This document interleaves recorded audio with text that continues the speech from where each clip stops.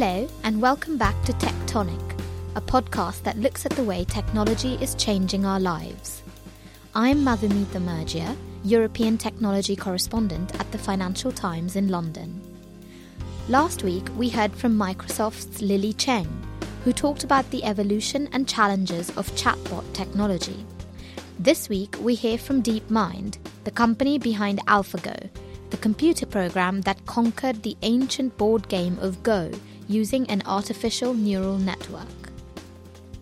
I think the really exciting prospect for us over the next couple of decades as machine learning systems and AI get better and better is to figure out how we can control these systems, tame them, and use them to deploy at our most challenging problems. The voice of Mustafa Suleyman, co-founder of DeepMind. He came into the FT studio to talk to my colleague John Thornhill about what he learned from the AlphaGo experience and about the complex problems DeepMind has been trying to resolve since the company was acquired by Google in 2014. So thank you very much for coming into the studio, Mustafa. I wondered if we could start by talking about you. You have a very intriguing background for someone who is involved in AI. Could you tell us about what you did when you left university and how you then ended up at DeepMind? Well, I started off studying philosophy and theology at Oxford, and I got to about halfway through my second year. And I guess I was kind of frustrated with the theoretical nature of the work that I was doing and the issues I was thinking about, and kind of anxious to get on and be very practical and try to apply my ethics in the real world. And so I got together with a friend of mine who I met at university, and we started a small charity, a mental health support service called Muslim Youth Helpline. It was essentially a telephone counselling service for young British Muslims. And the basic idea was that we would take conventional, well-established, known techniques in counselling, so, non-judgmental listening and support services, and try to make them a little bit more culturally and faith-sensitive. Try to lace them in the language that other young British Muslims would find more accessible and easier to engage with. And so Muslim Youth Helpline was launched, and it's still going today. It's now had its 14th year.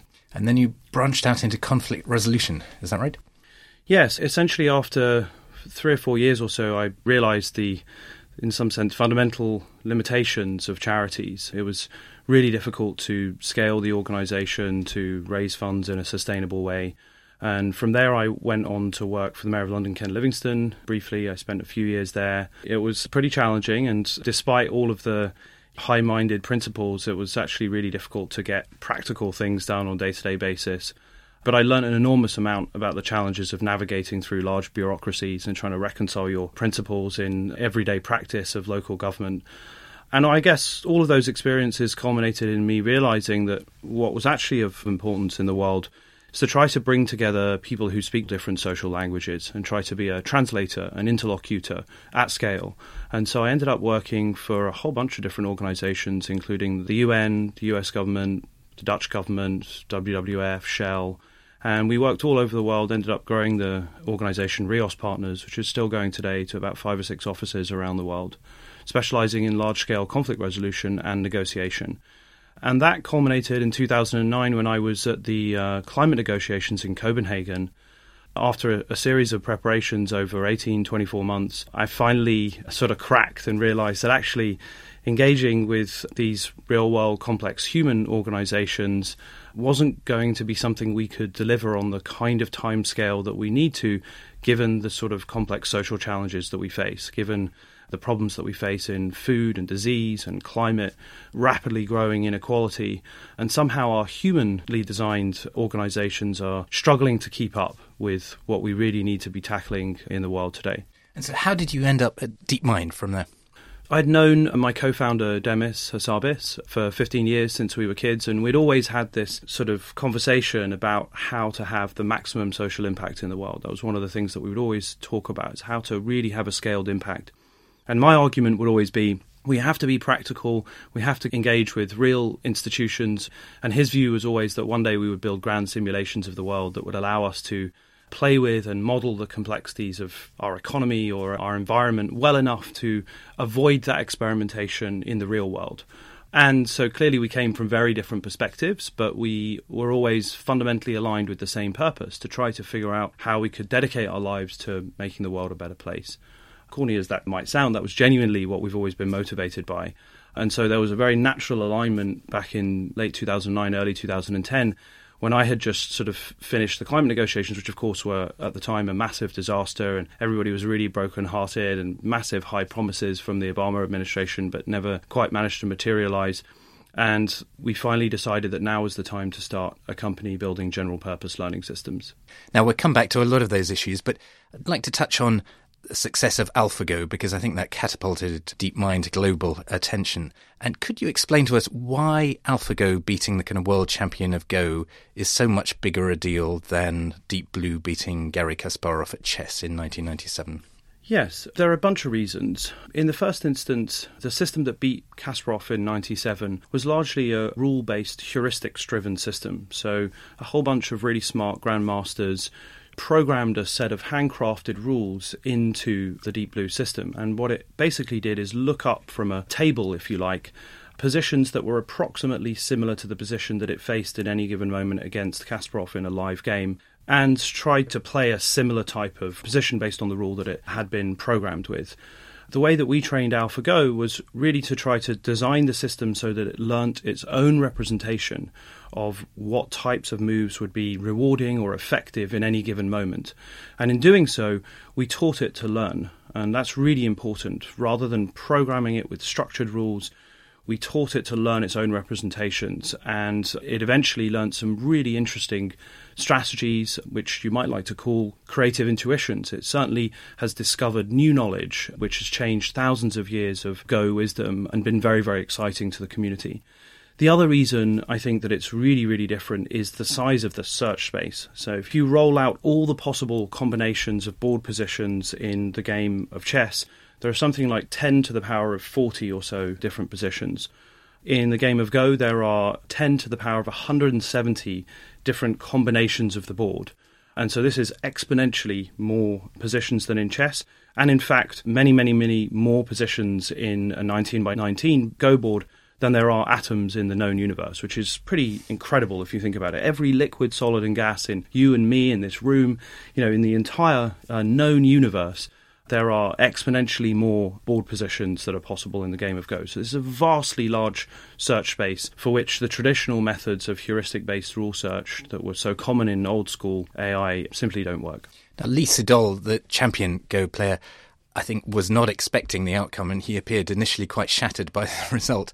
But since then, he said that he has learnt a huge amount from the AlphaGo experience, and there's almost like an augmented intelligence that you can get from understanding how different systems of intelligence work. Can you talk a bit about that?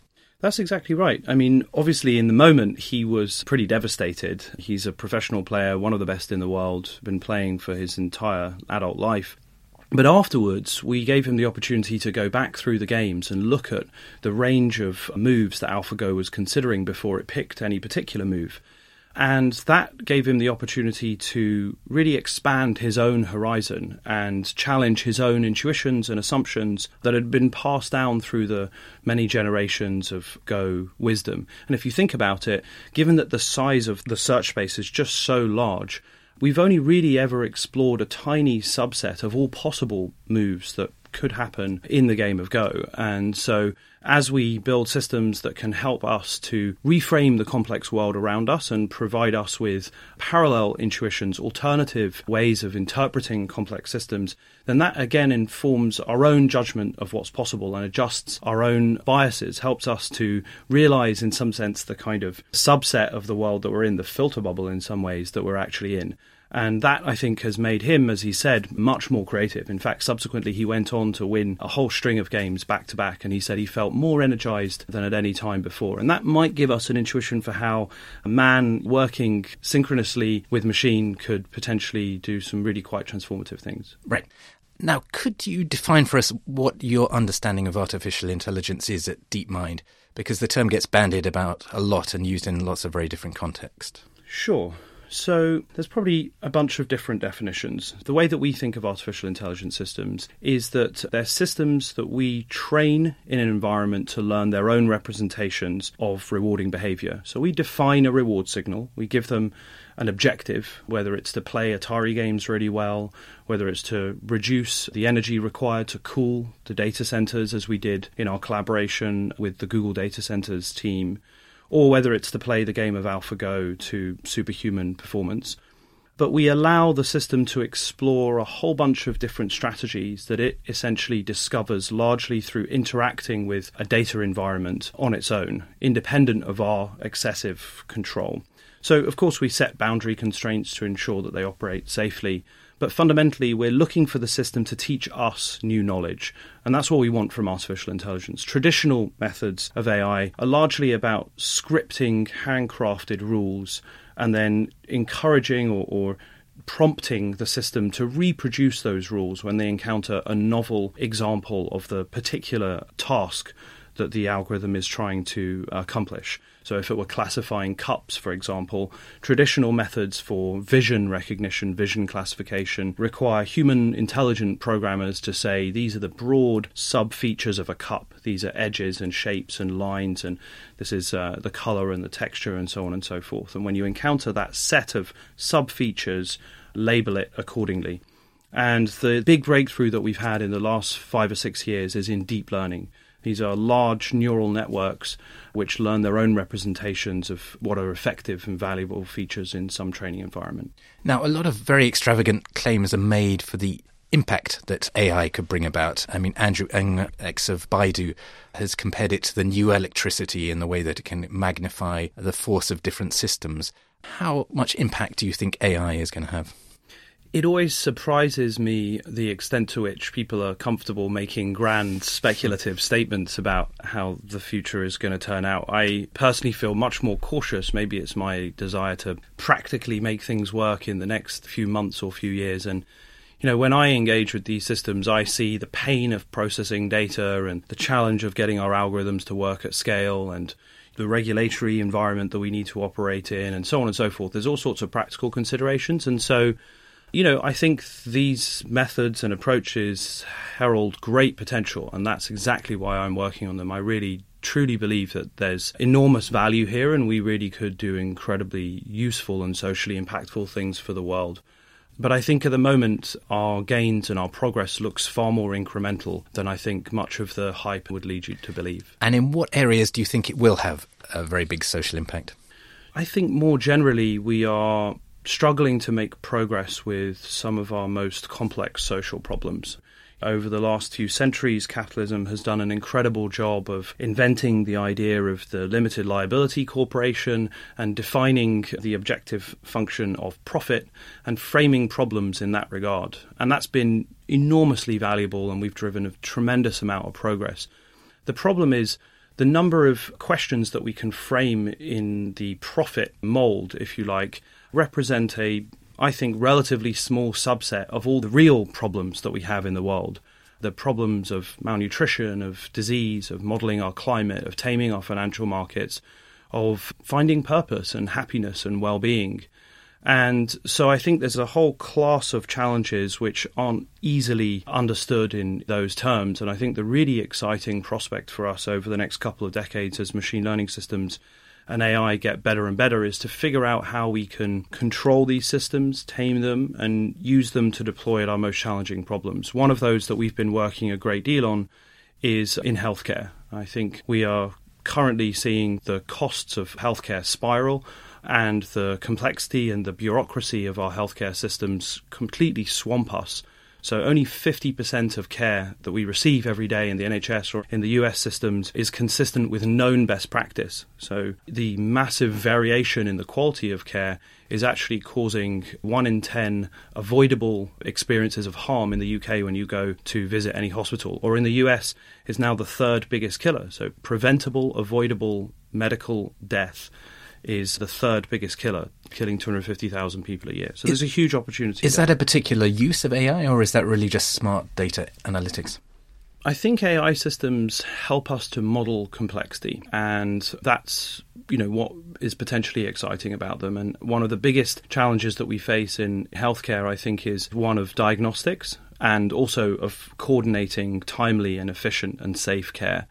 And that, of course, means that we need to digitize the patient experience in hospital, whether it is diagnosing particular conditions in radiology scans or in pathology, or in fact tracking the course of interventions that have happened to you over the 24 hours that you've been in admission. And it's that kind of information that help us to learn the kind of structure so that we can better predict the likely trajectory that you're on. The big challenge in acute hospitals today is that the vast majority of care, something like 97% of care, is actually reactive. So nurses and doctors are largely doing things to you, responding to you, only after you have gone into some kind of decline or something has gone wrong. And what we all know and what all the literature tells us is that the more we can be proactive, predict when somebody is likely to suffer a particular reaction or to deteriorate in some sense, the more likely we are to be able to deliver cheaper, safer and more effective treatments. And that's exactly what machine learning systems do well. Okay. Now, there's been some controversy about the use of health data by private companies generally, but particularly in the National Health Service. How can you ensure as a private company that everyone has equal, fair access to that data and then Support for this podcast and the following message come from Corient. Corient provides wealth management services centered around you. As one of the largest integrated fee-only registered investment advisors in the U.S., Corient has experienced teams who can craft custom solutions designed to help you reach your financial goals, no matter how complex. Real wealth requires real solutions. Connect with a wealth advisor today at Corient.com. That's Corient.com. there is not abuse of privacy? Yeah, I think that's a great question. So we've worked very hard to think about this question from the outset. So we launched DeepMind Health in February of last year. On the day that we launched, we announced that we'd be setting up a panel of independent reviewers, so 9 independent policy and clinical experts to scrutinise us in the public interest. And so this is the first time, as far as we know, that a UK-based technology company has invited this kind of scrutiny and oversight proactively. We know that we need to be as innovative on the governance and the oversight and the accountability that we invite upon ourselves as we are in the development of the core technology. And so what we've asked this panel to do is to come and spend time with us quarterly. They can interview anybody in my team. They haven't signed any contract. They're not paid. They haven't even signed an NDA, so they can say whatever they like about us publicly. They have access to all of our agreements. They've audited our technical infrastructure. We've in fact given them a budget to hire a secretariat, to commission consultants, to do a technical audit, to do a legal and governance audit. And we've been very open with them. I think success is a function of our ability to prove utility. But as importantly, we need to be able to build trust. And building trust, the first step, in my opinion, is for us to be trusting of our panel of independent reviewers to scrutinise and oversee us. And just to be clear, the use of that data is not exclusive to you, but other researchers or people who want access to that data would have to go via your platform. Is that right? No, they don't have to come via our platform at all. So there are many, many, many research relationships with various hospitals and academic universities across the UK, between companies and researchers and NHS organisations. And so we have a relationship with the Moorfields Eye Hospital, just like any other organisation can have a research relationship. We don't own any of that data. We simply process the data and we publish the results of our work openly in peer-reviewed journals. So what the Moorfields Hospital are really excited about is the potential for us to diagnose instantly and hopefully, near or at human performance really difficult conditions like glaucoma, age-related macular degeneration, diabetic retinopathy. So the interesting thing is that 99% of radiologists across the UK in a recent study said that they were overwhelmed by their workload. And so this is exactly the kind of opportunity, just like we did with AlphaGo, where potentially we could provide an intelligent assistant to the human radiographers to help them to speed up their diagnoses, review scans that have been made by other colleagues, and be given a standardized best practice tool that help them to consistently deliver the highest quality possible diagnosis that they can. Okay, now you've been describing this extraordinary range of possibilities about how AI can be applied. How do you go about determining what your priorities should be? Because you are also part of a very large publicly listed company, Alphabet, which clearly also has some say over what you should be focusing your time and effort on. We were in a very privileged position when we were acquired. We had an enormous amount of cash in the bank for a very long time, and so we were under no pressure to join Google at the time before Alphabet was announced. And so that put us in a great position to be able to essentially guarantee our operating autonomy and our independence. And so our research and our product roadmap is entirely defined by us. And so within that, as this independent, separate entity within Alphabet, we've obviously also chosen to collaborate with Google. There are some really interesting machine learning problems across Google, and I think there are some great opportunities to have a really significant impact, both commercially and also in terms of testing and developing our algorithms on some really interesting data sets. So there are two broad divisions that I run in our applied group. I run all of our commercial applications, one of which is DeepMind for Google. And so we have a pretty large team collaborating with various different groups and products across Google, one of which was our data centers and energy work. And we precisely picked this because it was a problem that kind of sits at the intersection of our values and our desire to generate revenue. So data centers consume an enormous amount of energy, growing vastly over the next 5 to 10 years. And the real challenge in data centers is to be able to efficiently extract heat from these enormous physical utilities. And it turns out that we were able to build a really intelligent control system that has a model of the incoming demand for compute. So when you write a query into YouTube and you stream a video, essentially what that's doing is spinning up cycles in a data center somewhere very far away, and that's generating heat. And when the physical apparatus of the data center infrastructure responds to that heat extraction in coolers and chillers and set points of temperature valves and so on and so forth, we actually are able to control all of that cooling infrastructure to extract that heat more efficiently. And in doing so, we were able to demonstrate that we could improve the efficiency of the infrastructure by about 15%. And you're talking with National Grid, is that right, about how you can apply that on a kind of far bigger scale? Yeah, that's right. The methods that we develop at DeepMind are inherently general. One of the defining characteristics of the machine learning systems that we build are that, as I said, they should be able to learn their own representations of rewarding behavior, and also they should be general. The same suite of methods should be able to work in multiple different environments and hopefully get better as they encounter new environments. And so we're very excited about the prospect of being able to use some of these methods to better manage some of the challenges that the grid has. The grid is obviously very keen to onboard more renewable energy, but the challenge with renewables is that they're very variable. So some days it can be sunny or windy, and other days it can be not at all. And so the difficulty is, given that demand for energy remains very consistent, how do we supply the grid with more and more renewables? And actually, there's a significant component of that, which is an intelligent prediction problem. If we know with very high certainty how much energy is likely to be consumed and how much energy we're likely to produce, then clearly there's an opportunity for us to make that matching process a little bit more efficient and hopefully bring on more renewables to the grid. So we've been in discussions with those guys for how we might be able to collaborate together. How quickly do you think that will be realised? Well, it's still very early days, and we've only been talking for a short period, so I think it's still a little way away, but it's certainly something that I hope to have more to say about soon. Now, as we know from the Superman comics, with great power comes great responsibility. And at the time of the acquisition by Google, you talked about setting up an ethics committee and oversight of a lot of your activities. How have you progressed on that? Where are we with that?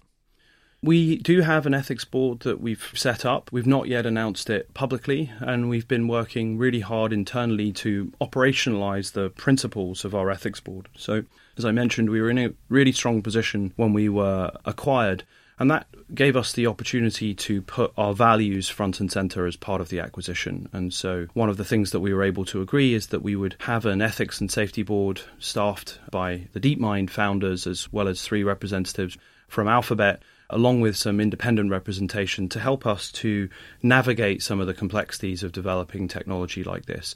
And one of the things that we've always been interested in is figuring out how we can be innovative and proactive on holding ourselves accountable. And most of these things will be ongoing experiments. That's the way I like to think about them. It's really important to avoid some of the kind of high-minded speculation and hype that you get around AI, as well as the grand fear-mongering that we've seen in the last few years around superintelligence and so on the singularity. We're much more practical and engaged in the day-to-day battle of making governance and transparency and accountability real. And there's lots of different ways that we do that. Some are new mechanisms of human governance and oversight. Others are technical mechanisms. So one of the things that we have been working really hard on is a set of technical methods that we call verifiable data audit. So given some particular data set that we have access to, say, for example, in our collaborations with the NHS, we process data on behalf of some of the NHS hospitals. And obviously there are very strict governance, regulatory and legal processes around that. But most people across the system struggle to interpret those very long contracts and those very complex pieces of regulation and apply them to the practical everyday relationship that we have with the hospital. And so what we've designed is a method for verifying that everything that we have done with the data in our capacity as data processors is only what we have been allowed to do with that data. So when we move data from one database to another, or when a member of staff accesses the register of data, or when there is an edit or a modification to that data, all of those interventions into the data structure on our servers generates an untamperable log that describes that activity.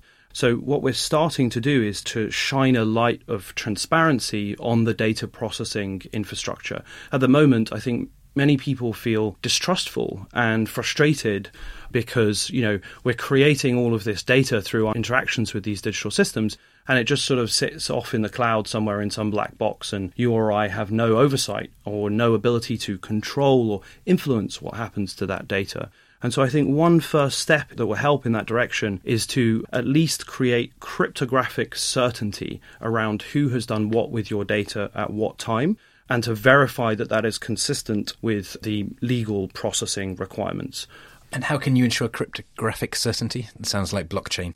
Yes, it is very much inspired by blockchain, but with some modifications on the blockchain system that ensure that we don't face the sort of proof of work challenge that you get when it's a distributed ledger.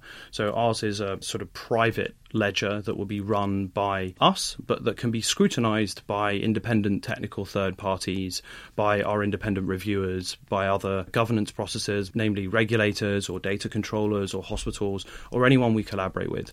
And the aim is to make this open source, so other people will be able to implement it in their own settings too.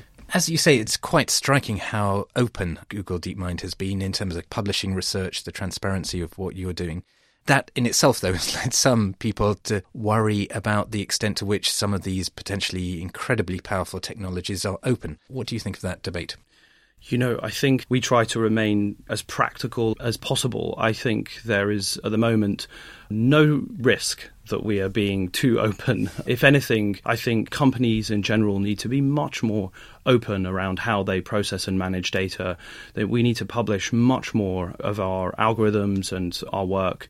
I think that it would be a real shame if people started to fear that we were being too open, because I think there is much, much further we can go in general, all companies, not just tech companies, in being transparent and holding ourselves accountable. I think one of the great challenges that we face in the world today is one of trust. And I think the more that companies and governments and big organizations in general can be innovative and creative and experimental with new methods of accountability and oversight, the more likely we are to try to sort of rebuild some of that trust that is obviously driving so much of the populism that we see today. Right. And one of the ways of rebuilding that trust clearly is to have more of open political debate about artificial intelligence. I was looking at a report the other day by Future Advocacy, which noted that the term artificial intelligence had only been mentioned in the House of Commons 32 times since electronic records had begun, compared to the hundreds of thousands of mentions of Brexit. That seems a bit of a strange priority to me. But how can you better inform politicians about what this technology is and what kind of impact it can bring about? Yeah, that's a great question. I think we think very deeply about that. So we spend a lot of time trying to publish as much information as possible on our websites. We have a whole bunch of Q&As that explain the data that we have, the algorithms that we're trying to develop, the products that we're trying to build. We've given many, many public presentations about the long-term product roadmap that we see mobility and the potential for this to be really transformative.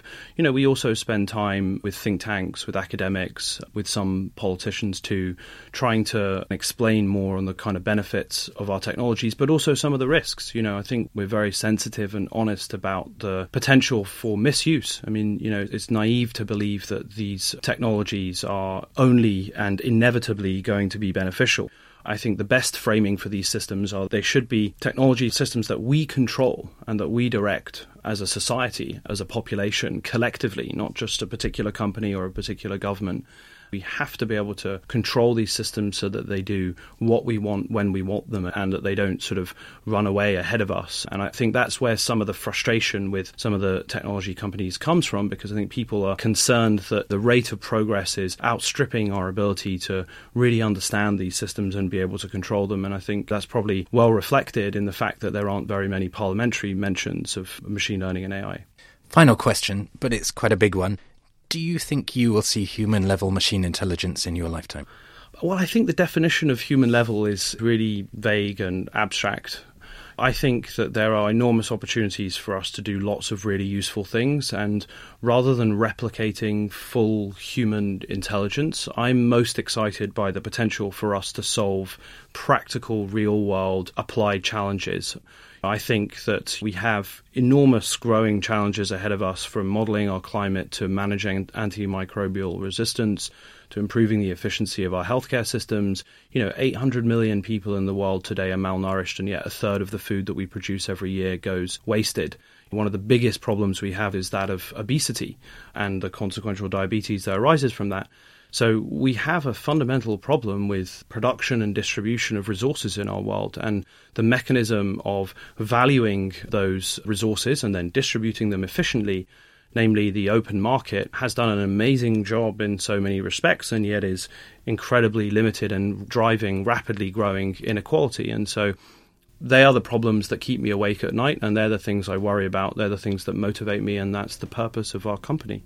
We must end it there, but thank you very much, Mustafa, for a fascinating conversation. Thank you very much, Sean. Cheers. We'll be back next week with another episode of Tectonic, when we hear from Jeremy Conrad of Lemnos Labs, who is making a bet that self-driving cars will be a boon for the robotic startups backed by his incubator turned venture capital fund. If you'd like to comment on today's show or suggest any topics you'd like us to cover in future episodes, please email us at tectonic@ft.com. This episode of Tectonic was produced by Fiona Simon.